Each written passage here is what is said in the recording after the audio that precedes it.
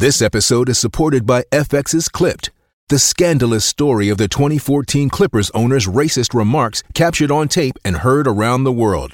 The series charts the tape's impact on a dysfunctional basketball organization striving to win against their reputation as the most cursed team in the league. Starring Lawrence Fishburne, Jackie Weaver, Cleopatra Coleman, and Ed O'Neill. FX's Clipped, streaming June 4th, only on Hulu.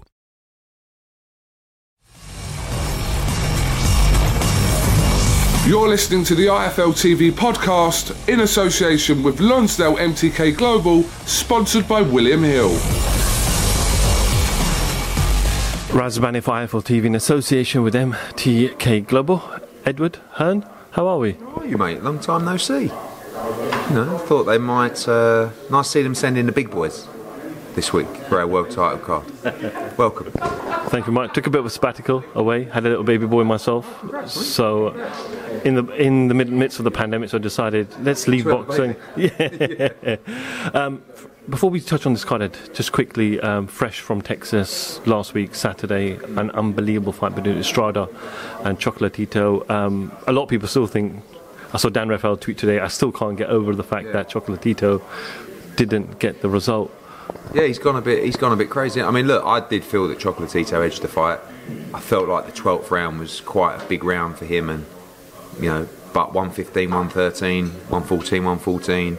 I can get. What you can't get again is 117, 111, and sometimes when one of those cards is thrown up, it sort of stresses people out. It makes them go completely the other way. It's a robbery. I don't believe the decision was a robbery. I think it was a close fight, but I do also feel that most people thought Chocolatito edged the fight. Do you think we'll see a trilogy? I'd like to. I mean, look, we have Rungvisai, who must get his opportunity at a world title. We represent him as well, but I kind of feel like it's one of those situations where you could announce another fight for both, but people would be disappointed if it's not them fighting each other again. I think whenever you go through a tough fight like that, a war like that, you know, you have to ask, do you both want to do it again? Funnily enough, like, Estrada seems really open to the third fight. I've not spoken to Chocolatito himself. I've spoken to his team, and I think we'll see if he wants the rematch, number 3, and I guess he will. But I was quite surprised that Estrada sort of openly said, I guess that's the Mexican warrior in Emil Gallo that sort of says, the fans want it, I'm ready to do it again. And if we can do number 3, it'd be fantastic. What do you make of the WBA decision to obviously suspend the official? Well, I think it's always good to move at pace on something like that, right? So no one's ever going to agree with everything that the WBA or the WBC do, and they do a lot of great things. They do a lot of things I don't agree with, but moving at pace at something like that is important. I think not having a pop at the British Boxing Board of Control, but really they outed one of their own, the WBA. And it's never nice to do. And the British Boxing Board have a kind of a tendency to back their own till the absolute hill. And you have to admire that at the same time. But sometimes, you know, when something's got to be looked into, I mean, I believe Sucre, I know Carlos Sucre, he's judged at many events. He's a very nice man, he's a boxing guy, but he scored the last 5 rounds, I believe, to Estrada. The 12th round was so clear for Chocolatito, you know, and I think the WBA have come out and say we've got to look into it. The problem is it goes back to scoring subjective. So when you sit down with someone and say, explain your scores there, and they explain it with their interpretation, it's quite... what do? You go, well, I don't agree with you. Well, that's what I saw. I've been a judge for 20 years and that's how I saw the fight. Oh, I don't agree. But again, it's like the Kiko Martinez fight with Zelfa. No one scored it like that. Do you know what I mean? That's the problem. So I think we need a little bit more consistency, and well done to the WBA for at least going through the process of trying to get an explanation as to why that card existed. But in reality, Sucre could just go and work for another governing body, couldn't he? Maybe. I mean, again, I don't know. It's difficult, isn't it, with a subjective... What I don't like is, I mean, ultimately... One guy had it 115, 113 for Estrada. I can see that. So he had it by 2 rounds. This guy had it by 6 rounds. Okay. What is really bad is when there's like a 12-round swing. You know, I look at a card like, I don't know, Ritson Vasquez, for example. where one guy's give it to Ritson by 6 rounds, Terry O'Connor, and the other guys give it to Vasquez by 6 or something like that. It's like, how do you get there? So we're constantly evolving in that respect, and as long as they're held accountable for what is perceived to be a poor decision or have to explain themselves, I think it's good moves. Lawrence Okolie, you're signing from debut. Anthony Joshua signing from debut. He's Anthony Joshua's first kind of protege, almost taking on Glowacki, who has been in there with some tough individuals, but a lot of people have Lawrence favourite for this fight, and rightly so, because of age, not experience, but age and freshness. Freshness is a good word. But do you see Glowacki causing any problems? Yeah, I think it's a 50-50 fight. I mean, you only got to look at the resume of Glowacki. I mean, he lost, I think he mainly got hit after the bell, didn't he, against Bradis, and got taken out, and it was a controversial stoppage. He lost on points to Usyk, he's beaten Marco Hook. Lawrence has never boxed anywhere near those kind of levels. So, we're either right or wrong about Lawrence Okolie. He's either the real deal and he could go in there and destroy him and make a major statement, or he could get knocked out. But this is where you find out. It's always a proud moment when you take a fighter from a professional debut to the World Championship. And also a proud moment for Anthony Joshua and 258, because this is their first managed fighter that they could take from the debut to a World Championship. So everybody's behind Lawrence. They seem so confident. I mean, I heard them laughing and joking, and it's a good and a bad thing. I think if I'm Glowacki, I'm looking at this guy thinking, cool, you're full of confidence, or you don't realise what's about to come on Saturday. This is going to be a really tricky fight. Southpaw, experience, can punch. He's got a good chin. This isn't, no disrespect to some of the other opponents. So this is where we find out, and I'm really excited to find out, and hopefully Britain can have another world champion on Saturday. I know there's been a lot of negative towards us about his style, constantly hugging in the ring, etc., but he has shown major improvements under Shane McGuigan, and his last fight was an echo to that. I think there's two things behind that. Number one is he hits so hard that when people get up close to him, they want to hold on for dear life. Number two, I don't think he had the experience to fight on the inside or work his way out, and I think Shane's been getting him not to hold. And you saw that against Jizuski. I mean, he looked really, really good. His feet were great. Up close he was working, and he was going back into range. And I don't think you can afford to just hold against someone like Glowacki. I don't think he will, Lawrence. But Glowacki's a seasoned fighter. He's going to know the tricks, how to work him up close, and I think that's what no one's been able to do. Lawrence is difficult to get hold of. He ties you up, he's strong on the inside, he punches very hard at range, he hits you from awkward angles. But Glowacki's seen it before. He's boxed Usyk. Went 12 rounds with Usyk. So this guy, he's boxed at a high level. I don't believe, though, he's experienced the power yet of Okolie, even with Bradis, because I believe Okolie punches harder than Bradis. I think pound for pound, he's very heavy-handed. I spoke to Okolie, and I said to him a little while ago, you said you wanted to become the cruiserweight world champion and then move up. Now with Shane, he's saying he wants you to unify. Now, ideally, in your scenario, what would you like to see him do? We've obviously got that new weight now, bridgerweight, so he could potentially go bridgerweight before heavyweight, or does he stay at cruiserweight after this fight, if successful? Yeah, I think if you win a world title at cruiserweight, you've got to look to unify as quickly as possible. I mean, you've got Gulamarin, you've got Bradis, probably will vacate the other stuff. You've got Makabu, who I actually spoke to earlier on a FaceTime, WBC champion. For me, as long as Lawrence can stay healthy and strong at cruiserweight, pick up the other belts. I do see him inevitably moving to heavyweight in the next 12 months. But we could all be deluded. It could all unfold on Saturday night. And we've seen in there, I've probably got some of the wildest memories in these behind closed door events, because you just never know. It's a strange environment in there, and anything could happen. And he may just be out of his depth, or he may be the real deal, what we believe him to be, and he may make a major statement. Quick word on the undercard. Fowler returns, Cordina returns, Rama Ali's back, Ellie Scotney's back as well. You've got given up Chris Smith. You've given up obviously Cutler and Ray as well. So good little mix of fights. Yeah, it's a really good card. I mean, I think Fowler's got a real tough fight against Forte. He's IBF number 15, moves really well. Just boxed the IBF number 1. Went 12 rounds with him in Vegas. No disrespect to Adam Harper, who I love. This is a massive step up for Fowler in comparison. Brilliant fight with Chris Smith. I think that could be a sleeper on the card. Vasil Duke has been slung in time and time again against Igorov, against Lorena. a novice. Really tough, can punch. I love these cruiserweights who like to stand and trade. Joe Caldina, tremendous to see him back. He's got a tough fight against Korbanov. And 2 really good female fights as well. Ellie Scottley against Ganglov and Ramla Ali against Beck Conley. It's a tough fight for a second fight out. And Ray against Cutler's a banging fight. That's going to come on Facebook early on in the night. And good to see those smaller hall guys, those ticket sellers, get the opportunity on the big stage. And that's going to be a part of a really big night. Away from the show, I know Coogan spoke to you a couple of days ago, so I'll try not to repeat some of the questions he asked you, but announced yesterday, talk to me about this £2 coin in Gibraltar. Yeah. It didn't look too much like Dylan White, in fact. Yeah, no, it's, I think it's an honour, really. You know, this event's been really difficult to stage in a short time period. Dillian White really wanted fans. He was stuck in Portugal as well because of the travel restrictions, so we made the move.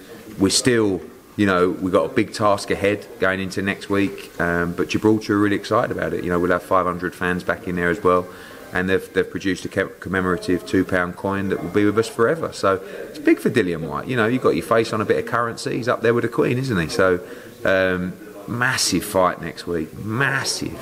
Nervous, excited. You know, it's just absolute must-win for Dillian White, and looking forward to getting out to Gibraltar for the event. Is it true that you're going to be staying on a yacht? No. Oh, Sunborn yacht. Yeah, but you made it sound like it's like, you know, some kind of private 80, 90 metre yacht. It's a hotel. That, you know. It's a hotel on a yacht, yes. basically. Yeah, but it's not like a private yacht. It's more of a cruise liner, I guess. Something completely different. Yeah, it's going to be a wild week. AJ Fury, I know you've talked a lot about the fight. There's this stipulation that things have to get sorted in the next 28 days, but the world is still sceptical about this fight even taking place this summer.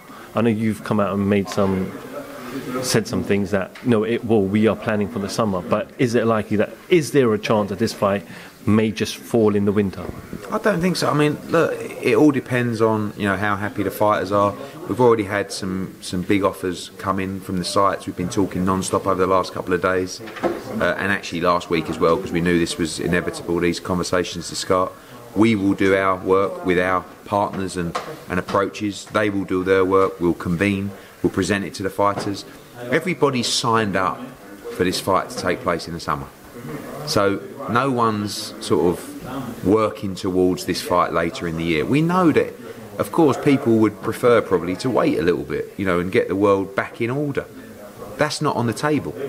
What's on the table is a fight in June or July for the Undisputed Heavyweight World Championship.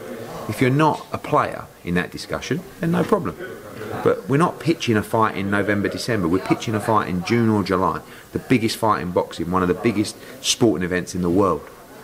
So that's what we're working towards. And, you know, we're not going to be short of offers, but, you know, the world has changed slightly to where it was. But again, that's, you know, we've faced that for the last year and a half, and we've overcome it. So looking forward to getting it tied up and give everybody the date and the news that they want. I'm sure there'll be, you know, hurdles to overcome. We've been overcoming hurdles for the last 2 months, but as I said to Coogan, we wanted to let people know of the progress that's being made. You know, it's not about keeping things a secret, and, you know, one of the things that we've always done is been transparent and interactive with the fans. I want them to be part of the journey in the process, and if I'm going to open my mouth and speak to you and Coogan all the time, I'd rather just tell the truth and let you know about the progress, the good news. I mean, don't we think it's tremendous news that all of Team Fury and all of Team AJ have signed for this fight to go ahead? But it's like you live in such a pessimistic, half-empty, glass-empty world of, oh, well, this has got to happen and that won't happen. Why not go, fucking tremendous news, now crack on and seal the deal, get this over the line? That's my mentality, and that's what I'm looking to deliver. Wasn't the plan always that once it is sealed and deal, then the announcement we've said that will get made? Yeah. But there still looks like there's some serious obstacles to come across, so shouldn't... Not really. People keep talking about these obstacles. I mean, the obstacle is deciding where we want to go. So, you know, the only obstacles really are how much money is going to be offered and generated. And we know we've had financial offers. So we know it's, you know, for both guys, this fight is huge in comparison to all the other options for them.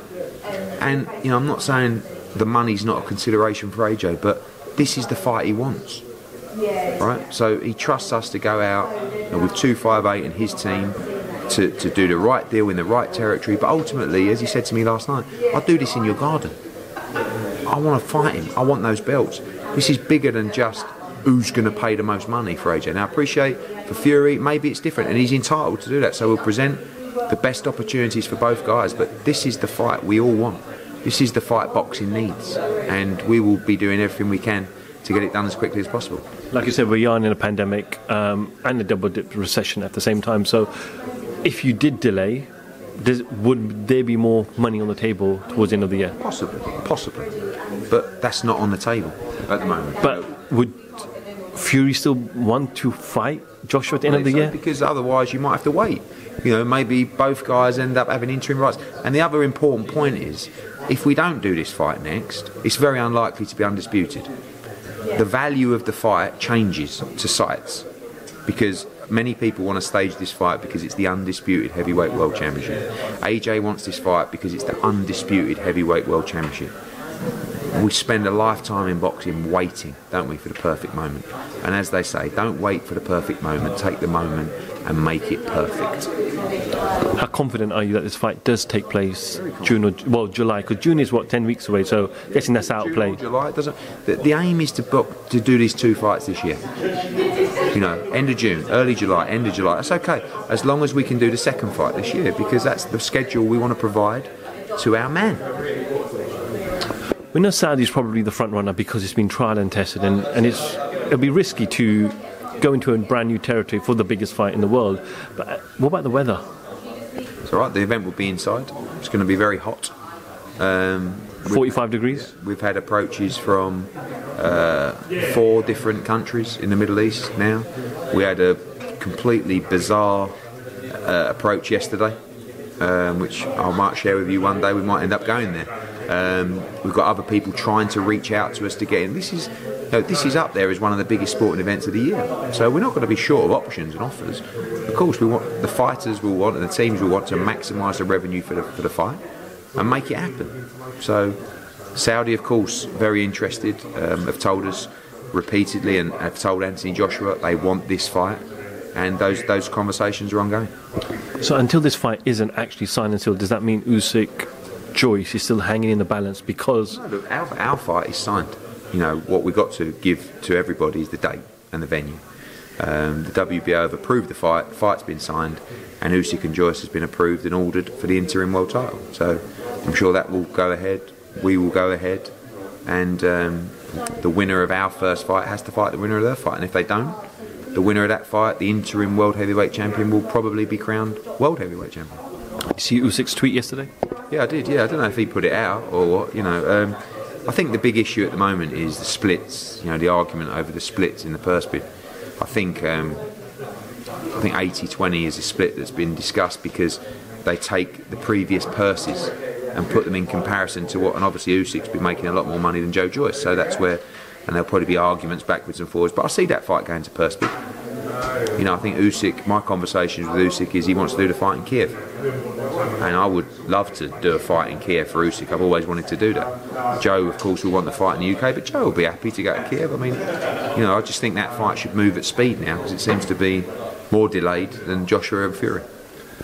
Canelo, Billy Joe, venue sorted? I think you said Friday this week? We'll be announcing on Friday the venue. It's been well documented. It's really between Vegas and Dallas. Dallas, spoke to Jerry Jones and the team there at the Dallas Cowboys in the AT&T Stadium. 70,000 will be allowed on May the 8th, which just, made me fall in love, to be honest with you. It's been amazing doing the Canelo fights, but we're having to do it in front of 15,000. 70,000 in Dallas would be incredible, but Vegas is opening up. And I love doing shows in Vegas. So we'll make a decision. Ultimately, Canelo will make that decision. And he'll announce that on Friday, and then we can give you all the venue for Billy Joe and Canelo. Canelo said some very generous words about you a couple of days ago in an interview where he called you the best promoter in the world. I saw Devin Haney tweet about 10 days ago. All he wrote was Eddie Hearn is the best promoter in the world. Why is that, Eddie Hearn? Obviously pay him well, don't I? No, I think that for Canelo, a lot of his comments are around attention to detail. The way that we do things, the way that we position the show, the way that we position his brand, the entertainment. I was baffled when Canelo told me that he's never had a decent ring walk. You know, this is like arguably the biggest star in the sport, by far the biggest star in America and Mexico. And you know, when we gave him a great ring walk, he was like a young kid fighter. You know, like his enthusiasm for it was amazing. Then we switched it up a notch in Miami with J Balvin, and you know, probably the two easiest people that I deal with are Canelo and Anthony Joshua, and they're the two biggest stars in the sport. And we're really transparent in what we do. We never let people down. We never break promises. We always deliver what we say we're going to deliver. And when, you know, I always say that it's great to have a close relationship with a fighter because you've always got their back. You'll never let them down. And when you hear fighters talk about you like that, it makes you want to push even more. So maybe it's just Canelo trying to get me to work even harder for him. But, you know, it's... I feel blessed to have the two biggest stars in the sport, in AJ and Canelo. I mean, it puts us in a tremendous position. We don't take it for granted. We'll do a tremendous job for them, and it's always difficult when you've got two fighters in a fight. You know, you've got Canelo, you've got Billy Joe. We had Canelo, we had Callum Smith, and he's a Canelo fanboy now. And ultimately, I'm trying to give our fighters the biggest opportunities in boxing. You know, I delivered it for Callum Smith, I've delivered it for Billy Joe. And aligning myself with Canelo is tremendous news for our other talent around that weight class, because it's going to mean they're going to get the opportunities to fight him as well. So at the moment, my relationship with Eddie Reynoso and Canelo Alvarez is fantastic. I've got such massive plans for them internationally, you know, but at the same time, you know, you can't help wanting Billy Joe to put in a great performance on May the 8th as well. So the opportunity's there for Billy, and whoever wins has a huge future, and hopefully we can continue working with Canelo Alvarez for a long time. Eddie, I spoke to you a number of years ago, just around the launch of DAZN, when you started to sign fighters, and you found it difficult to reach out to certain fighters because you felt managers and promoters were blocking them from speaking to you. But do you feel, from a personal level, like self-satisfaction now that you are working now with Canelo Alvarez, and he's clearly said, I want to work with him as long as I potentially can? So do you feel yourself personally? I think you just got to trust the process, haven't you? You know, I think if you believe in yourself, you believe you'll get there. And America's been a bumpy ride for us, you know, not just being blocked, as you said, but then the pandemic. And now we emerge in a fantastic position. You know, DAZN in a brilliant position, doing great numbers, you know, through the Callum Smith fight, through the Yildirim fight, with an unbelievable schedule, unrivaled schedule. We have a better reputation than anyone in boxing right now in America. You know, we have the biggest star in America campaigning for us, saying, you know, we're the team to join. Devin Haney, like you said, his comments. I feel that if you say to any young fighter right now in America, who would you like to sign with, I believe the answer is Matchroom. And that's been the answer in the UK for many years now. And the plan for us is of course, to establish ourselves with global dominance. But to do it in those two key markets is important. And I really feel like the tide has turned, and it will continue to turn in America. And we will be the dominant force, if we're not already, by the end of this year. And I'm excited by the relationships we have with the fighters, the schedule that we're putting on with DAZN, and the opportunities that are in front of us. When he fought Callum Smith, he came out to some trumpets that sounded like Final Countdown, and he loved it. What you did against Yildirim was amazing. We're seeing, I read today that Triller are going to bring out Justin Bieber. So what's your plan for Billy Joe? I don't know, it's tough, isn't it? I mean, I have to say, Canelo did help me with a Balvin link-up. And I think that you've got to keep, you know, pushing the boundaries, haven't you? And people are expecting a wild entrance from Canelo Alvarez, and we'll deliver it on May the 8th. It's going to be a huge show. If he can bring back 70,000 fans at Dallas, it's going to be a major moment for the sport, and we'll put on a show Cinco de Mayo weekend. I mean, I'm going to be promoting Cinco de Mayo weekend, Canelo Alvarez, Billy Joe in a unification match. It's a massive fight, and I'm chuffed to bits, and we'll make sure we give you a show you won't forget. Absolutely. Ed, I know you got to go, and there's a lot of people waiting, but some quick fire questions, and then you can just rumble them off. Chisora, Parker, May 1st, any updates? Yeah, we're pretty much there on that. We'll make an announcement tomorrow evening regarding our May the 1st show. It's a fantastic show. We'll announce 4 fights already made for that card. Eubank? Quite possibly. Andrade Williams announced for Florida? Yes, April the 17th, back in Miami. Great fight. great fight. I mean, I think the Americans appreciate that fight, but they don't know enough about Liam Williams. I think the Brits know that's a real intriguing matchup. Haney Loma, they obviously had some beef on Twitter. Looks like obviously Haney's going towards Linares, but that Lomachenko fight, can that potentially... Yeah, I mean, I think, look, Loma's with ESPN. He said, you've either got to work it out with Bob or wait for me to end my contract with Top Rank, or for that to expire. And Bob ain't going to be letting that fight happen anytime soon. So listen, looks like Linares for Haney will announce that soon, and then after that, who knows with Lomachenko. Felix Cash, I saw the poster come out today with Bentley, so obviously he's going to go across to BT and have that fight across on their side. Yeah, as I said, we bid for that fight and we lost the bid, so Felix had the chance for a European title fight, but I felt this is the fight for him. I think he beats Bentley, and when he does it in style, his stock goes through the roof. So no problems with a fight of boxing on BT and Queensbury show. The opportunity, I believe, is the right one, and I think he wins. Craig Richards-Bivol, I think Craig said contract signed. Getting there. Could be part of the May 1st announcement tomorrow. You mentioned last week you were going to meet up with Amir Khan this week. Have you met up with him? Have you spoken to him? Yesterday, actually, with his lawyer. Good chat, and he was ready. He wants a big fight. Doesn't want to come back with a warm-up fight. Wants to go straight back into a big fight, and we'll keep those discussions going.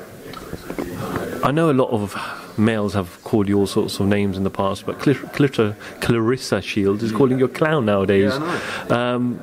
She wants the money. Show her the money. Yeah, well, I think that Clarissa's very outspoken, isn't she? But, I think that there's always the topical conversation of women's boxing and men's boxing, and I don't think anyone's done more promotionally than Matchroom for women's boxing.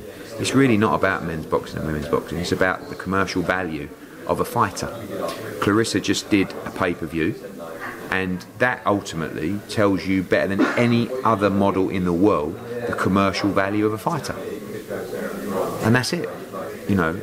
If you want hundreds and hundreds of thousands, you've got to deliver numbers. And if you don't deliver numbers on pay-per-view, you're not worth hundreds and hundreds of thousands. So we will put... I actually had a call with Dimitri Salita and Mark Taffet on Tuesday, I believe. Went very well. They want to try and make the Savannah Marshall fight, and hopefully we can get it done. Ed, I know you've announced, well, you haven't announced, but you're going to announce Boatsy for the 15th of May. Are you then going to wait until restrictions are completely lifted before you announce June shows and July shows? It'll just fall in that date, to be honest with you. So, yeah, I think that will just fall into place nicely. Just finally, we had sad news this week. Obviously, Marvin Hagler passed away, one of the greatest middleweight fighters that we've had ever in the sport of boxing. So just find a few words, just if you could share on Marvin. Tremendous fighter. I mean, a great man. I met him a few times. Had the biggest hands I've ever seen. When you shake someone's hands, they're like shovels. A fighter that made it against the odds, really. A blue-collar fighter. Someone that didn't have the Olympic background and pedigree, and sort of was never really supposed to achieve what he achieved, but he found a way. He was extremely tough and was involved in some tremendous fights. I think went on a 36 fight winning streak or something like that. And of course his iconic fight with Tommy Hitman Hearns, unbelievable fight. Very tough man, strong man, and will be sadly missed. Eddie Hearn, IFL TV, thank you very much. Cheers. You're listening to the IFL TV podcast in association with Lonsdale MTK Global, sponsored by William Hill. Sports Social Podcast Network.